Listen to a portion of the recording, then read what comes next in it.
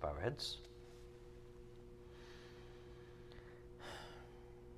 Dear Heavenly Father, we thank you again for another day just to be alive, courtesy of your grace and your mercy. Help us not take this day for granted.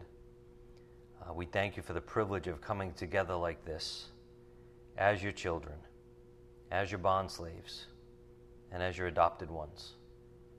We're grateful just to be part of your plan, to receive the gift of salvation, the gospel of peace.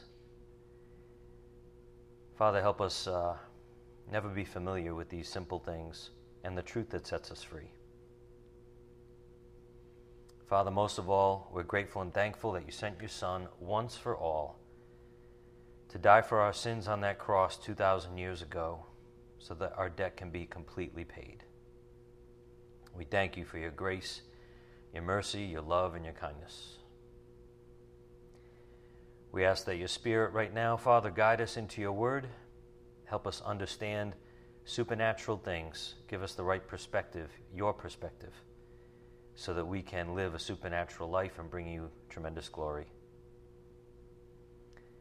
We ask these things in the name of our precious Lord, God and Savior Jesus Christ. And it's by the power of your Spirit we pray. Amen. Okay, are you ready? Part 2. So, I was thinking as, Sunday's message came across, and this is an interesting topic, an interesting perspective to think about. But there's an interesting, strange thing about our old natures that we have to hold on to until we die out of this body. And that is the fact that sometimes we willingly stay in deception. I mean, why would anyone willingly stay in deception if you know it's, let's say God reveals something to you, and now you see something is wrong maybe in your life. And yet, in our old natures, we willingly stay in something that we know is wrong. It's crazy. And a lot of these things are very subtle. A lot of these things aren't necessarily overt lifestyles against the Lord, but they're little things that God shows you that maybe you're off on, maybe you're not thinking properly, maybe your priorities are off. So anyway, it's just a strange thing. I was thinking about our old natures. Why cling to something that we know is bad for us, for example? Sometimes we aren't ready to leave certain things behind for whatever reason, even when we know they're not God's will for us. What's wonderful and amazing is that God knows all this. He knows us so well. Each and every one of us listening right now, we're all so different.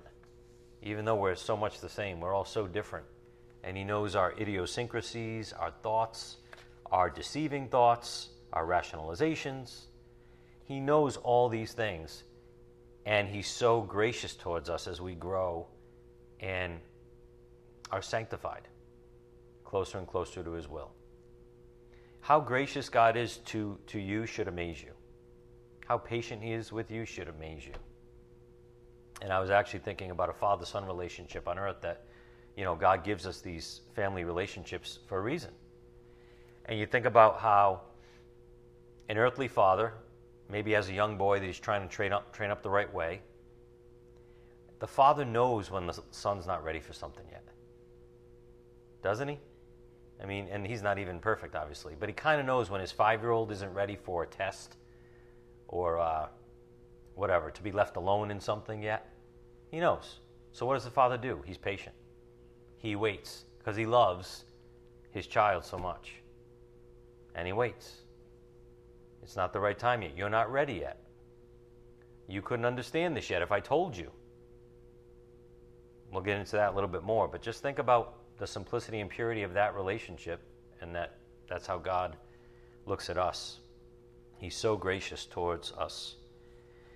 So whether it's our arrogance holding on to something ungodly, join the crowd, or we're naive or ignorant to something being ungodly, or we just aren't ready to see or handle something God has for us. Sometimes we stay in deception. But the message of the Spirit has been, all right, so even though this is true, the message of the Spirit has been, do not be deceived. Do not be deceived. Don't allow yourself to be, don't be naive. Look out for the things that Satan might have in your life that appear to be good or appear to be kind, appear to be harmless. Keep on the lookout for those things, because that's the place of slavery and lies that Satan wants us to be in. That's his sphere, so to speak. He wants us to stay in that sphere of slavery, lies, fear. We talked about fear last week, one of Satan's great weapons. He'd love it if we just stay there in fear and doubt. And all lies ultimately come from Satan in the kingdom of darkness, so we need to be shown them by the grace of God. So on the board, this has kind of been our main point the last week on satanic deception. We must always remember that Satan is a master of deception, way smarter than you or I. The most effective deceptions are the least obvious. Only the Word of God is able to shine light on them to reveal their insidiousness.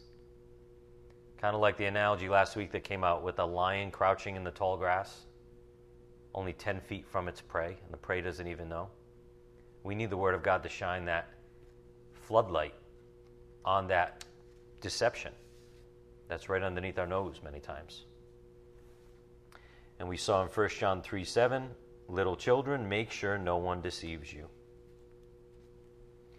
So think about it this way. There's a constant attack on our souls in this world.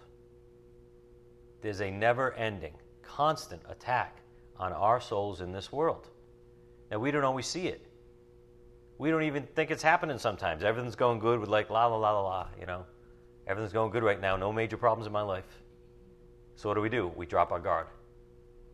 I'm like, I got nothing to worry about. There's no deceptions here. I see it all. And that puffed up arrogance can't see 3 deceptions right under its nose. So never forget that there are constant attacks on our souls in this world. It's a spiritual battle, trying to get us deceived and away from the purity of God's plan for our lives. Again, the purity of God's plan for our lives. It's pure, it's simple, it's good.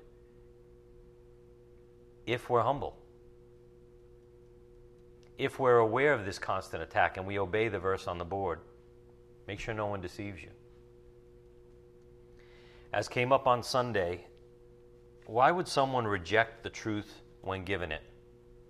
Don't we all want to be set free? At least we say, yes, we want to be set free. But then when we're hit with something that makes us a little bit uncomfortable, well, honestly, it's easier to say no and to not have to change. It's easier to put it off, turn a blind eye, to get into denial mode. I don't really have a problem in that area. Isn't it? A whole lot easier when we get uncomfortable to do that thing, and yet God's trying to set us free. So the sooner we surrender when shown the truth, whatever truth it is, whatever area in our life it is, the sooner we surrender from the heart towards that thing and say, okay, Lord, this hurts. You know, maybe I don't want to give this up, or I don't want to not associate with this person, or whatever. This hurts, but I'm going to surrender. I give. I know this is right. I know this is what you want. And it's only then that you'll start to be set free by that acceptance. And what's God leading us to? He's like streamlining our life. He's leading us to like a simple, pure life, more and more streamlined. And the more simple we get, the more peace we have. If we want His peace and not, our own fabrication of it. But we do remain imperfect in the flesh, stubborn at times, and not ready or willing to hear the truth at times. So on the board, regarding being ready, some people will reject truth the first time they hear it because they aren't ready for it yet. To be accurate, God isn't willing to give them understanding yet. Luke 9:43 through 45 we saw, and Luke 24:44 through 53. God isn't willing to give them understanding yet. Individual readiness is a function of God's timing. Something to really ponder. If someone's not ready yet, and that could mean different things to different people. If someone can't handle something in their souls yet, God knows it. Your Father that loves you knows it. And therefore, He isn't willing for you to understand something yet, possibly. Maybe that's an extension of His grace and mercy and patience. Who would have thought? What is that? That's a distraction. Don't be deceived. But God knows it. God knows when we're not ready. And in His loving care as a father, He's like, okay, I'm not even going to push this with you right now. There's a time coming that's going to be a better time for you. Think about it this way, and maybe this is a different perspective. God doesn't want us to stumble either, or to be so overwhelmed that we give up. And so He's patient with us, knowing that the right time is coming. Looking back, I can think of many times throughout my life that I just wasn't ready to accept or handle something. And you know how sometimes you could see it on the horizon? You can kind of see it coming. And maybe someone's trying to tell you something, or maybe a pastor's trying to tell you something, or the Word keeps saying the same thing over and over to you, and you're like, I don't really see it, even though you do, right? So you're just not ready yet. Maybe it would crush your spirit in a way. I mean, from personal experience, I can say there were certain things I wasn't ready to bear. And God was so gentle and patient, even though sometimes I knew He was knocking. So I hope you can relate to some degree. And if not, you think about this. And just like revel in the patience and the gentleness of God. Before we review the passages on the board, let's get a reminder of God's goodness and patience towards us and how He feeds us at the proper time. Turn in your Bibles to Psalm 145, verse 8. Psalm 145, 8.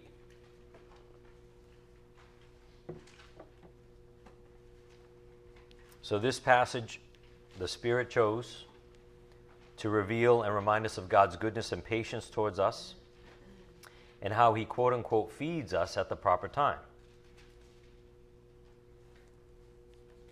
Psalm 145, 8. The Lord is gracious and merciful, slow to anger and great in loving kindness. The Lord is good to all, and His mercies are over all His works. All your works shall give thanks to you, O Lord, and your godly ones shall bless you. They shall speak of the glory of your kingdom and talk of your power, to make known to the sons of men your mighty acts and the glory of the majesty of your kingdom. Your kingdom is an everlasting kingdom, and your dominion endures throughout all generations. The Lord sustains all who fall and raises up all who are bowed down. The eyes of all look to you, and you give them their food in due time. Now, don't just think of physical food here. Think of spiritual food, too. You give them their food in due time. And notice it's in due time, which implies waiting and patience, as a father knows what's best for his child. You open your hand and satisfy the desire of every living thing. The Lord is righteous in all His ways and kind in all His deeds. The Lord is near to all who call upon Him, to all who call upon Him in truth. Notice He's also kind in all His deeds. This is a loving Father. I was thinking of the passage in 1 Corinthians, right? Describing love, this long description of love. What are the first two? Love is patient, love is kind, I believe. I might make a mistake, but I think it's it. Patient and kind, that's what we're talking about here. We're talking about the expressions of God's love, just like a father would treat his son properly, with wisdom, knowing the right timing, knowing what he can receive and when he's ready for certain things. So all we have to be concerned about is having the right heart before God. Continually calling on the Lord, as verse 18 says, seeking truth. So again, we'll go back to heart issues. If you're honestly seeking truth, God is gentle with you. God is gracious. God is patient. He's not going to give you more than you can bear, etc. He's looking for the right heart. Even though at times you stumble, even though at times you put things off and turn a blind eye on purpose, He's looking for your overall heart. Do you want me? Are you seeking the truth? He'll take care of the rest if that is what you focus on and humble yourself to be. So let's remember as we read these passages, God's kindness and wisdom and patience as we continue with this topic. Are you ready? So again, on the board, some people will reject truth the first time they hear it because they aren't ready for it yet. To be accurate, God isn't willing to give them understanding yet. Individual readiness is a function of God's timing. So turn again to Luke 9:43. Luke 9:43.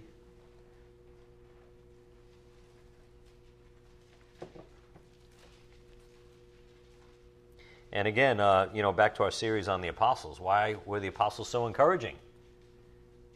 Because they didn't get it half the time. And God still was patient with them and brought them along and promoted them at the proper time.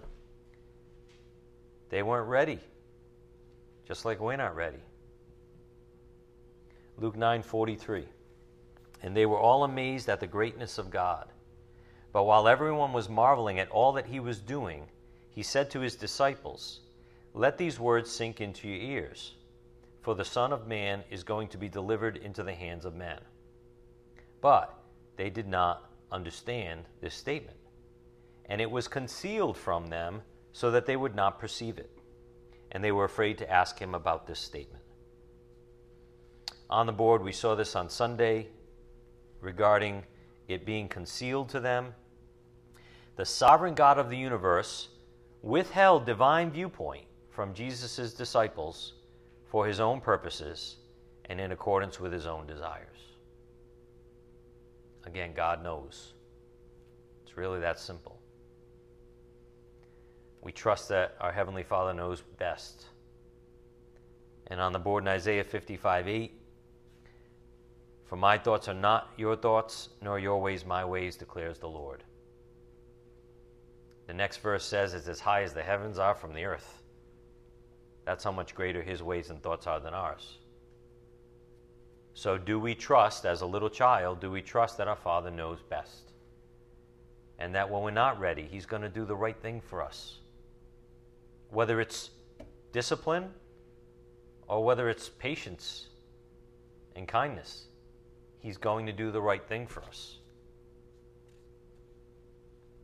So we need to relax and keep the big picture in mind all the time.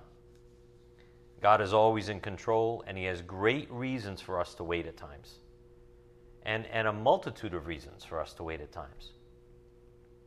In his wisdom, can you imagine how many reasons he has for one thing in your life?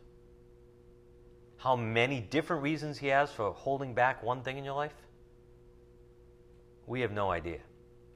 But in his perfect wisdom, it's perfect. One day maybe we'll see it in heaven and, see his patient hand. But either way, he's always in control. He always has a plan. And he has great reasons for us to wait at times. So this also came up on Sunday on the board. Everything that happens under God's watch is by design, ordained by him. Just something to really consider in your own life. Even the things that you don't like, God's got a design, a reason for it, a purpose for it, an overall big picture purpose for it. He turns curses into blessings.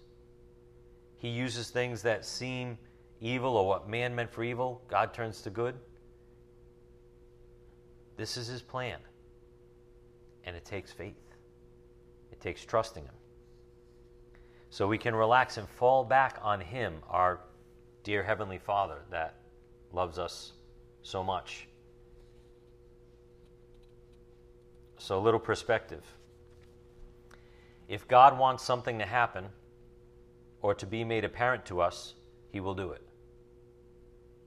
Right? Fair statement? If God wants something to happen or to be made apparent to us so that we see it, he will do it for us in our lives. If he knows we need more time, we should thank him for not revealing something to us yet. When's the last time you thanked him for not forcing you, might not be the right word, but forcing you to go forward in a certain area when you weren't ready and you kind of knew that was where he wanted you to go and that's his plan for you and you're not ready yet and he didn't push you? When's the last time you thanked him for that? Part of his gentleness. So this means we must say, I don't fully understand, Lord, but I trust you. I might be perplexed, but I'm not despairing. That's the attitude of a believer. You remember that from 2 Corinthians chapter 4? We went there a few weeks ago. I might be perplexed, but I'm not despairing. I trust that you have a plan. I met a lady today during my work day who lost her daughter at a young age and is battling some major health issues, all in the last year, all in the last 12 months. And you know what, though? She's like, I know he's got a plan. I trust him. And it was so encouraging to see in her because if I told you some of the things she told me, I mean, my jaw was dropping. I'm like, oh, felt for her and all that, but God has a master plan. And, you know, we talked about how the angels are watching and are blown away when we have faith when we've never seen God. When we still trust him when everything goes wrong. Tremendous glory to God in front of the angels. So we don't fully understand all the time, but that's when we're called to trust him even more. You might be perplexed, but you should not be despairing. Because you know he always has a plan.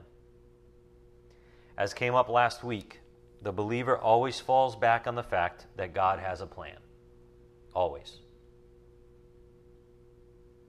Even when God conceals something from us, he has a good reason and a good plan for us.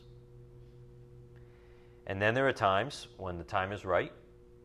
In due time, as Psalm 145 said, he opens our eyes to certain things, like he did for the apostles. Go again to Luke 24, verse 44. Luke 24, 44. In due time. It sounds like a wise old sage would say that to a young, impatient teenager, right? In due time, my son. But I want it now. You're not ready. In due time. Well, again, here's the encouraging apostles. Luke 24, 44. Now Jesus said to them, These are my words which I spoke to you while I was still with you, that all things which are written about me in the law of Moses and the prophets and the Psalms must be fulfilled. Then he opened their minds to understand the Scriptures. So apparently this was the right timing, right? When was this? This was after the resurrection. They couldn't bear the information about his death and resurrection until after the resurrection. They couldn't comprehend it. God even concealed it from them. Maybe it would have crushed their spirit again. Who knows? But it was at this point that he opened their minds to understand the Scriptures. And he said to them, Thus it is written that the Christ would suffer and rise again from the dead the third day, and that repentance for forgiveness of sins would be proclaimed in his name to all the nations, beginning from Jerusalem. You are witnesses of these things. And behold, I am sending forth the promise of my Father upon you. But you are to stay in the city until you are clothed with power from on high. So we come to a very simple solution in our souls, I hope, on the board. God, by grace, waits until we are ready to receive something. Don't overlook the simplicity of this point. Instead, dwell on it. Enjoy it. God, by grace, waits until we're ready to receive something. Thank God. Dwell on his graciousness and patience and love that he has for you personally. Just think how patient he's been with you. Think of all the sins that he should have slammed you for in your past. Think of all the repercussions that didn't occur. God's got a plan. He's gracious. Again, on the board, God, by grace, waits until we're ready to receive something. One example of this also is when Paul preached to a woman named Lydia. Turn in your Bibles to Acts 16:13. Acts 16:13.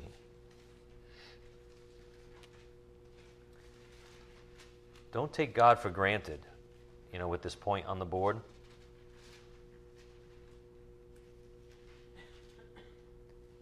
Stay humble. Acts 16:13. So here Paul was preaching to a woman named Lydia who was apparently ready because the Lord opened her heart to receive the good news.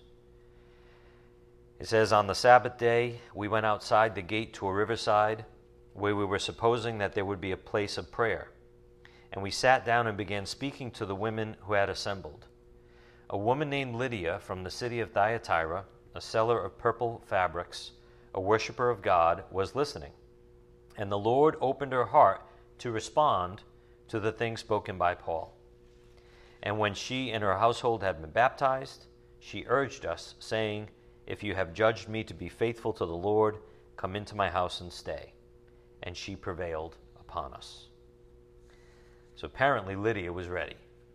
And this is more of a gospel example. But then as believers, there are times when we aren't ready to bear something. So the Lord allows it to remain confusing to us for a time.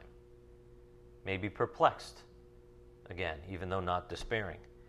Turn to Mark 9, verse 30. Mark 9:30.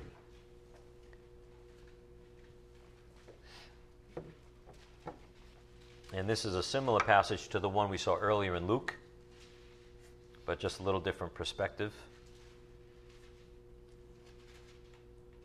Mark 9:30. From there they went out and began to go through Galilee, and he did not want anyone to know about it. For he was teaching his disciples and telling them, the Son of Man is to be delivered into the hands of men, and they will kill him. And when he has been killed, he will rise 3 days later. But they did not understand this statement, and they were afraid to ask him. Notice again, they were afraid to ask him. Why? Maybe they weren't ready yet. Have you ever not asked a question because you weren't ready to hear the answer? In all different parts of life. You kind of know the answer, but you can't bear it yet. And you know what? God still has a plan for us. Even when we're not ready. He doesn't give up on us, just like the apostles. And then we had the other side of the coin come up on Sunday morning. Sometimes we arrogantly think we're ready for just about anything God has for us. Bring it on, Lord. I can handle it. I'll do anything for you. Well, hold your horses, son. I know you think you're ready. I love your heart, but you might not be ready. Here's a question. As we maybe even assume things that we're ready to do for God, do we want His will or our own will? That's kind of the zeal sometimes of a new believer. Sometimes a new believer can be so zealous that he goes over the top and he doesn't necessarily do things according to the timing of God and the Word of God even in certain areas. Do you want your will or do you want His will for your life? Do you want to be like the hero? I've got to go save the world and I'm going to, jump on my horse and ride around like Paul Revere and tell everybody the gospel. If that's God's plan for you, awesome. But is that your will or his will? Are you trying to, again, be the hero, or are you willing to submit to his will and what he says you're ready for? It takes a lot of prayer. You might want to step back and be humble and pray for his will and his timing. Being willing is a wonderful thing, but being brash is foolish. And I thought about Peter, who said to the Lord, I'm ready to go with you to death. I'll die with you. And then he denied him 3 times. Hours later. Apparently he wasn't ready for that, even though it looked like he had a good heart. So this came out on Sunday as something for us all to reflect on the board. If we find ourselves becoming boastful about ourselves and our so-called accomplishments in the spiritual life, we have just proven to ourselves that we are deceived. We are deceiving ourselves if we are becoming boastful about our progress in the spiritual life, the things we do for God, whatever. Such as James 4:16. Turn again to James 4:16.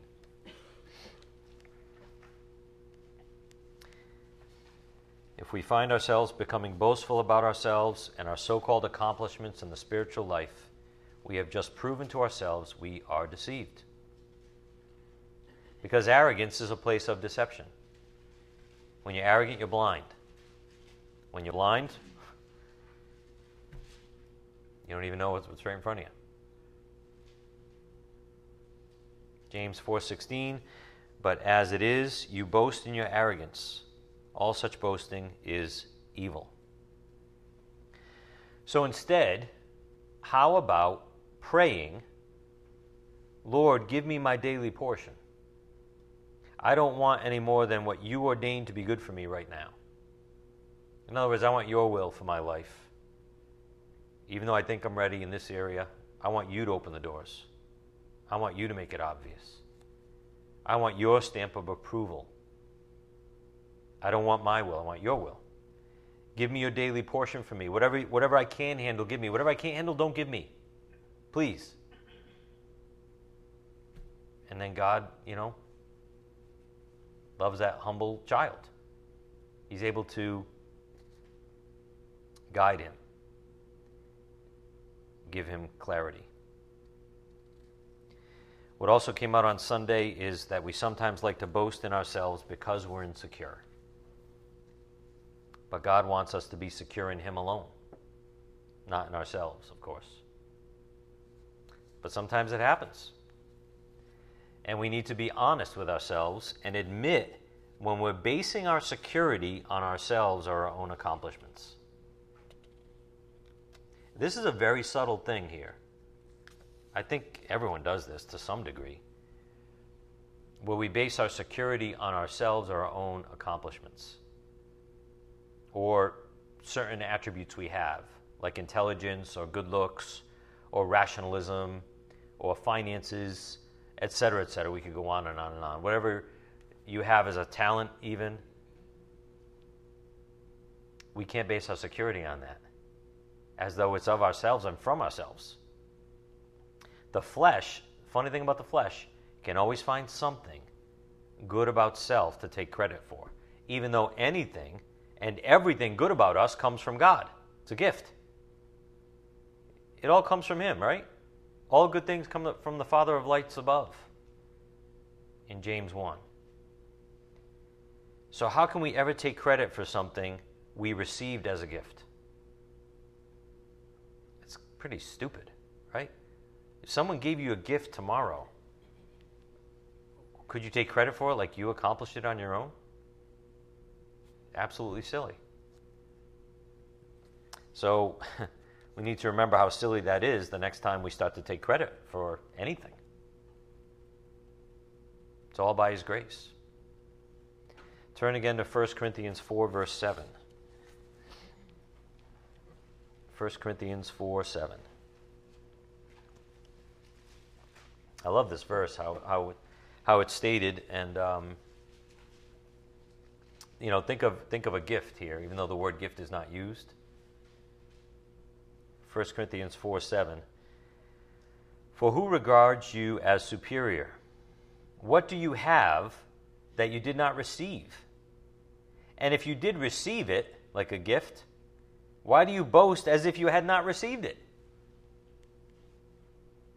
Silly, but we do it.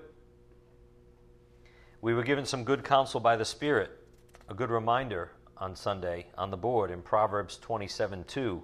Let another praise you, and not your own mouth, a stranger and not your own lips. You know what? When you need encouragement, God's going to let somebody come to you and quote-unquote praise you, maybe thank you for something you did or are doing.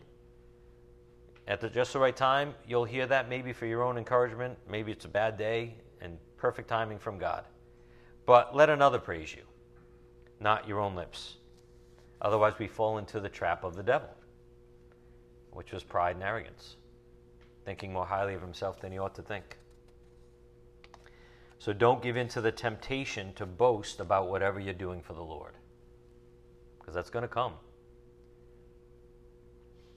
People might compliment you and you let it go to your head. Don't give in to that temptation. That might be a whisper from the kingdom of darkness when someone's throwing a bunch of accolades at you. Anything good you have is from God. You are a servant of the Most High God, and it is He who gives you the strength and faith to serve Him in the first place. Amen? Who are you that you can stand? Who are you that you can walk and see and hear? Why aren't you crippled? Why aren't you blind? Apparently, God saw fit that He wanted you to have these things for the purpose of serving Him. On the board, boasting. If anyone should boast, it should be God over His grace in you. He doesn't need or want you boasting about yourself. The greatest boasting is when you attribute credit where credit is due. Go to 1 Corinthians 15:10. The greatest boasting is when you attribute credit to where credit is due. And where is it always due? To the good Lord above.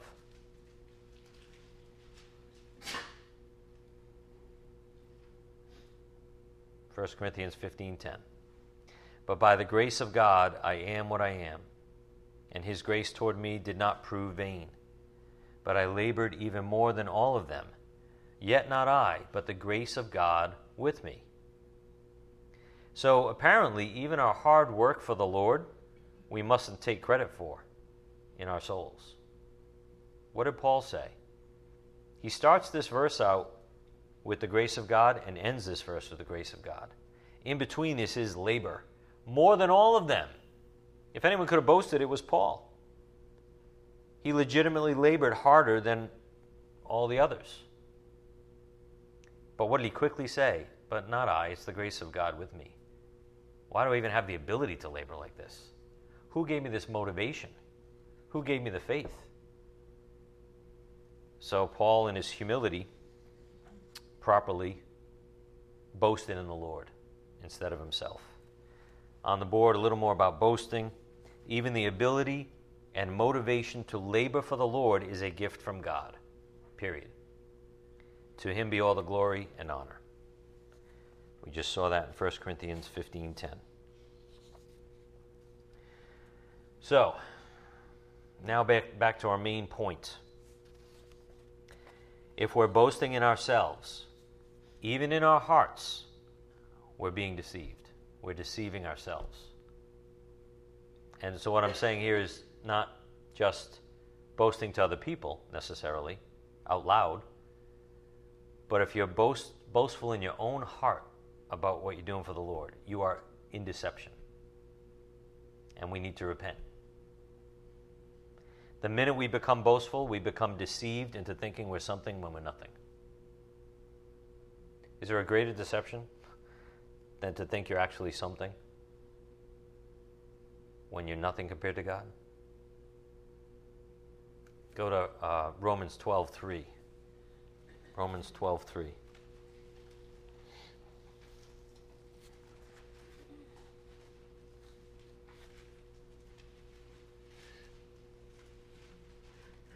Here's another warning from Paul, reminding people of grace again. And really that anything good is from God's grace, anything good about us.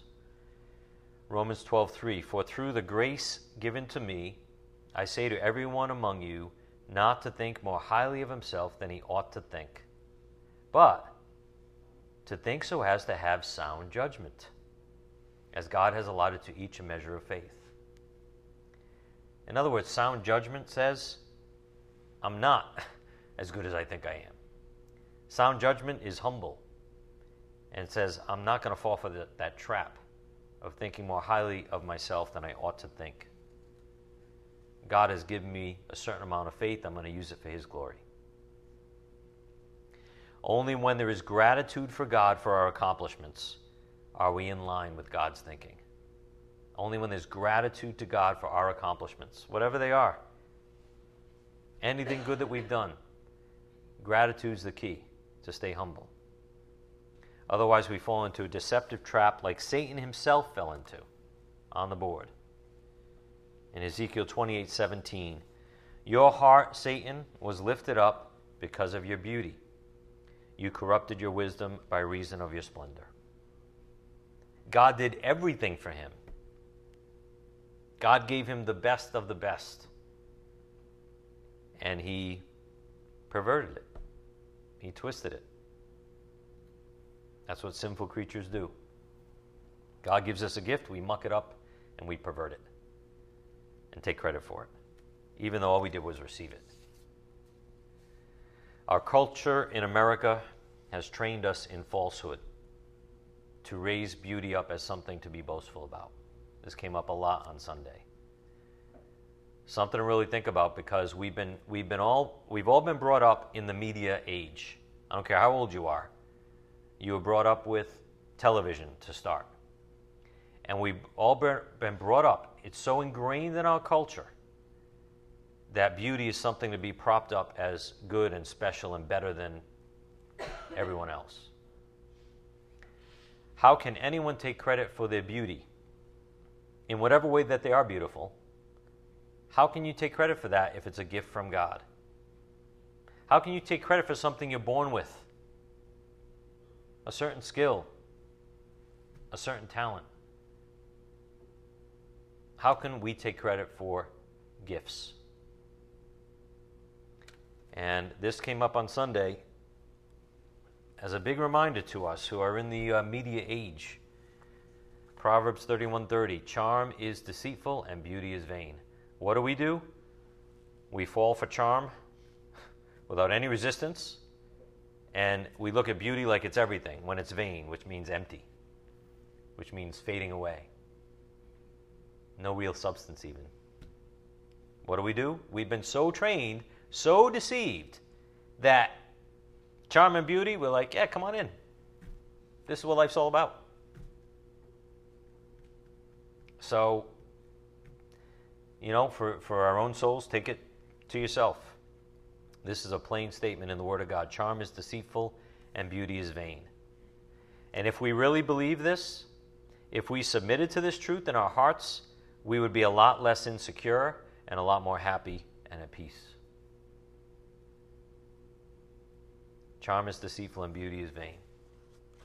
I'm not going to fall for that again. And nobody's perfect. I'll probably fall for that again tomorrow. But you know what I'm saying? That's the attitude God wants us to have. He's like, don't be deceived. Little children, make sure no one deceives you.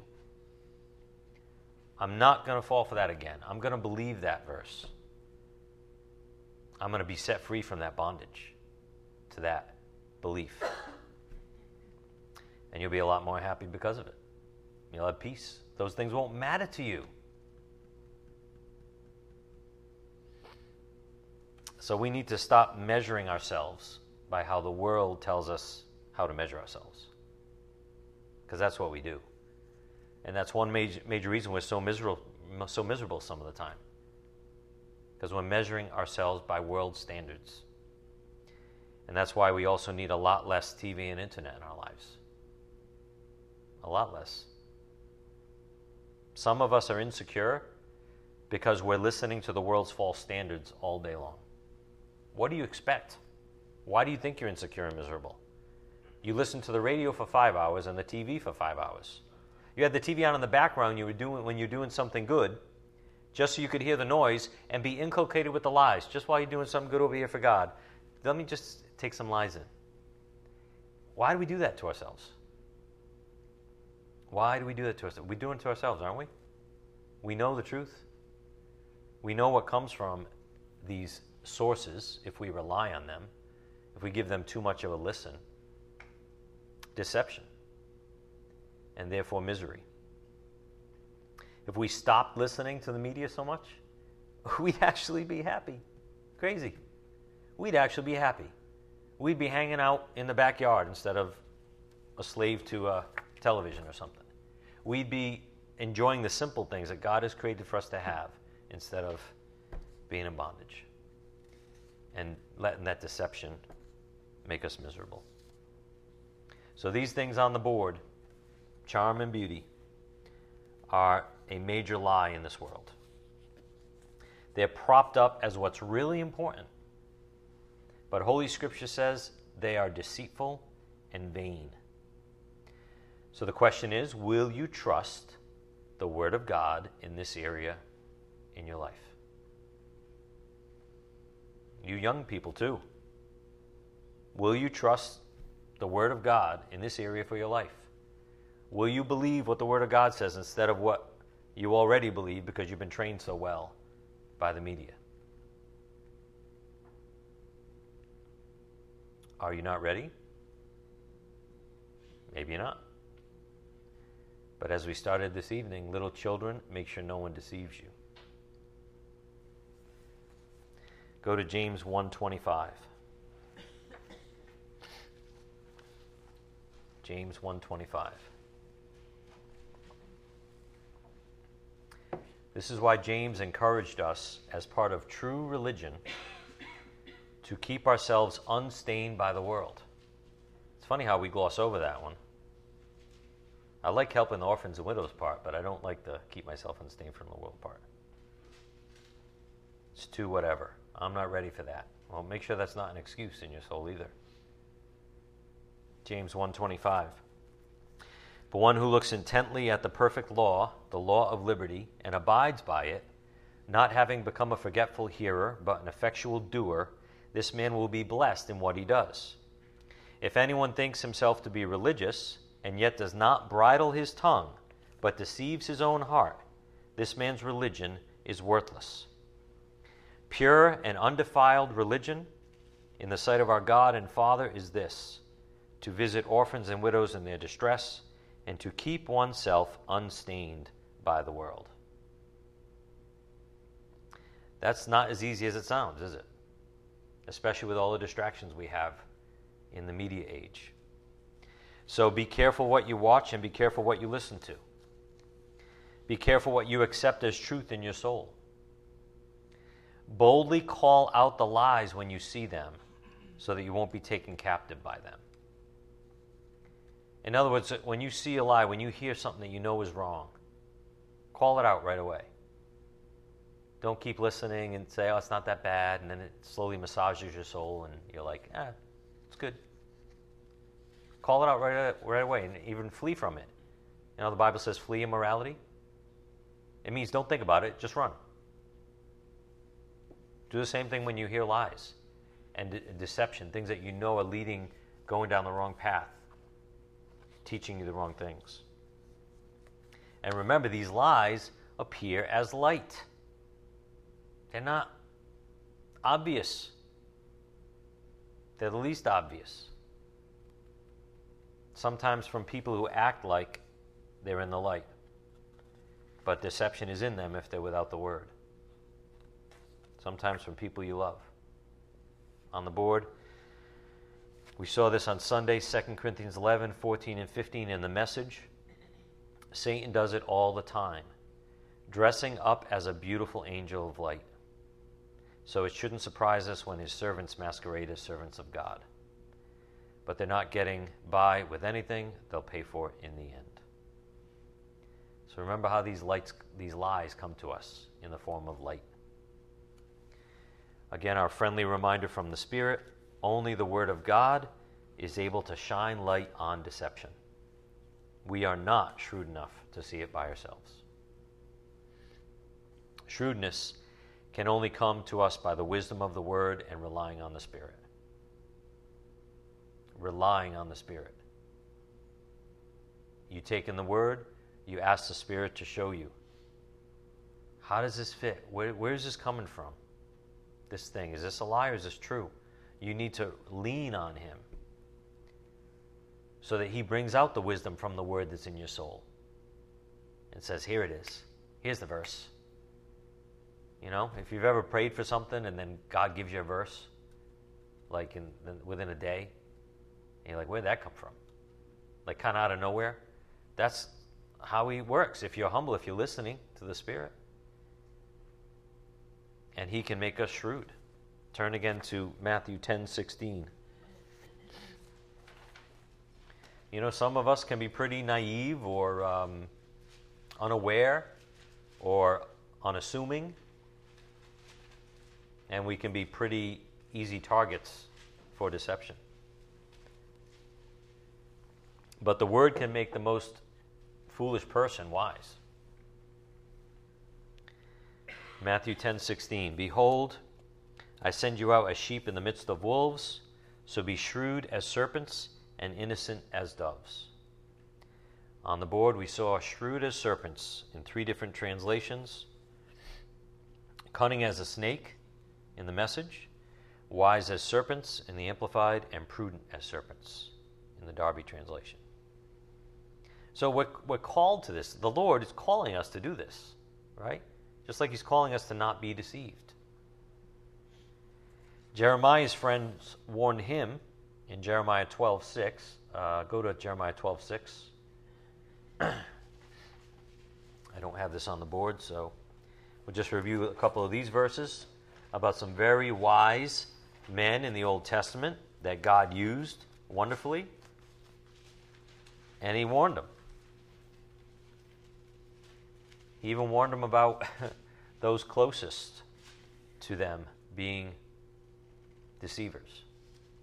Jeremiah 12:6. For even your brothers and the household of your father, even they have dealt treacherously with you. Even they have cried aloud after you. Do not believe them, although they may say nice things to you. And then we had David. David was also very shrewd and not easily deceived, because David relied on the Spirit habitually in his life. He relied on the Word and the Spirit. And because of that, he was not easily deceived. He saw things as they were. So go again to Psalm 55:12. And he was even able to recognize certain so-called friends or companions that were, conspiring against him. And as painful as that is, at least you could see it, right? At least you're not living in deception. Psalm 55:12. For it is not an enemy who reproaches me, then I could bear it. Nor is it one who hates me, who has exalted himself against me, then I could hide myself from him. But it is you, a man my equal, my companion and my familiar friend. We who had sweet fellowship together walked in the house of God in the throng. So David was also very shrewd, and God wants us to be shrewd. We just saw the Lord tell us to be shrewd as serpents. So on the board, if you really want to be shrewd, the word be should be in there. If you really want to be shrewd and be able to recognize deception when it's in front of you, then keep looking intently into the law of liberty, the Word of God. It's pretty simple. We've been over this in the last week or two. It's a really simple formula. God didn't complicate it. He made it really simple on purpose. Again, if you really want to be shrewd and be able to recognize deception when it's in front of you, then keep looking intently into the law of liberty, the Word of God. We already saw James 1:25, so turn to Hebrews 4:12. God our Father doesn't want us to be deceived. He's like a father sending his child out into the world and saying, son, don't be deceived. Watch out for these things. Be shrewd as serpents and innocent as doves. Hebrews 4:12. For the word of God is living and active and sharper than any two-edged sword, and piercing as far as the division of soul and spirit, of both joints and marrow, and able to judge the thoughts and intentions of the heart. That's power. And if that's true, then the word can help you be shrewd, can it?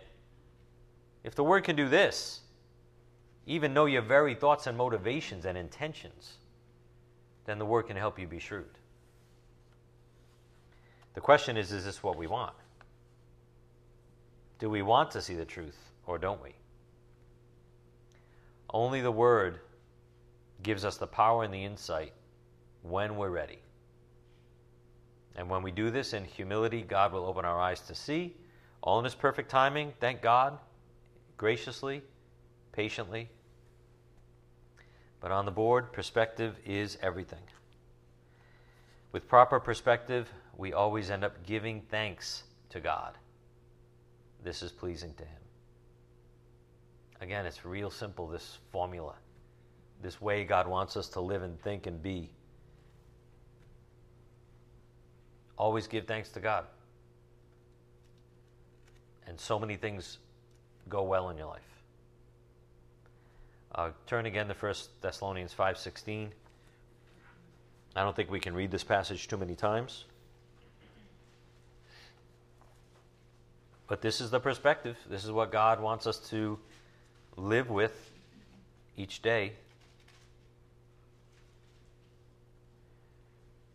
Rejoice always, pray without ceasing, in everything give thanks, for this is God's will for you in Christ Jesus. You know, some religious people, some intellectuals will look down on people that lead a simple life like this, that live a simple life of faith like this. And this is what pleases God. Nothing good about them, and they know it, and they're grateful for whatever they do have. And if we're grateful, we're happy. If we're grateful, and that can be a big if some days, but if we're grateful, we're happy. And that's how God designed life to work. And we should be grateful for his timing and his patience when we aren't ready, and his love that motivates it all as he treats us in kindness. So the more we put on the mind of Christ, the Word of God, the more we will be grateful and live in the peace of Christ as God intended. It's not complicated. God says, follow me. Bring me glory. Give me all the glory.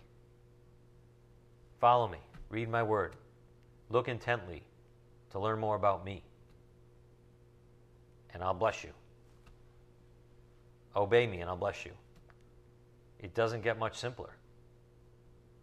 The more we live in that faith of a child and just follow the basic commands, the more we are blessed and at peace and just basically waiting for the Lord to come back or waiting to be taken home. But we're living a life of peace that whole time and bringing him glory the whole time, being doers of the word. So as we begin to close, or actually we will close with this verse, go to Ephesians 6:10. Ephesians 6:10.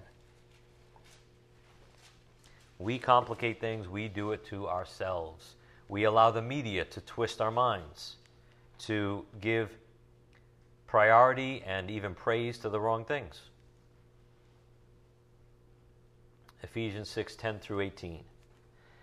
Finally, be strong in the Lord and in the strength of his might. Put on the full armor of God so that you will be able to stand firm against the schemes of the devil. For our struggle is not against flesh and blood, but against the rulers and the powers, against the world forces of this darkness, against the spiritual forces of wickedness in the heavenly places. Therefore, take up the full armor of God, so that you will be able to resist in the evil day, and having done everything, to stand firm. Stand firm, therefore, having girded your loins with truth, and having put on the breastplate of righteousness, and having shod your feet with the preparation of the gospel of peace. In addition to all, taking up the shield of faith, with which you will be able to extinguish all the flaming arrows of the evil one. Notice, you will be able to extinguish the flaming arrows of the evil one. And take the helmet of salvation and the sword of the Spirit, which is the word of God. With all prayer and petition, pray at all times in the Spirit, and with this in view, be on the alert with all perseverance and petition for all the saints. Amen. Father, we thank you so much for your marvelous instruction tonight from your word and your Spirit's motivation and revealing things to us in your timing. Father, we thank you that you're so wise and gentle and patient with us as you reveal things to us as only the love of a father could do. We ask, Father, that you open our eyes to the things we need to know right now. Help us bring the truth out to a lost and dying world that needs it so desperately. We ask these things in Christ's precious name. By the power of your Spirit, we pray. Amen.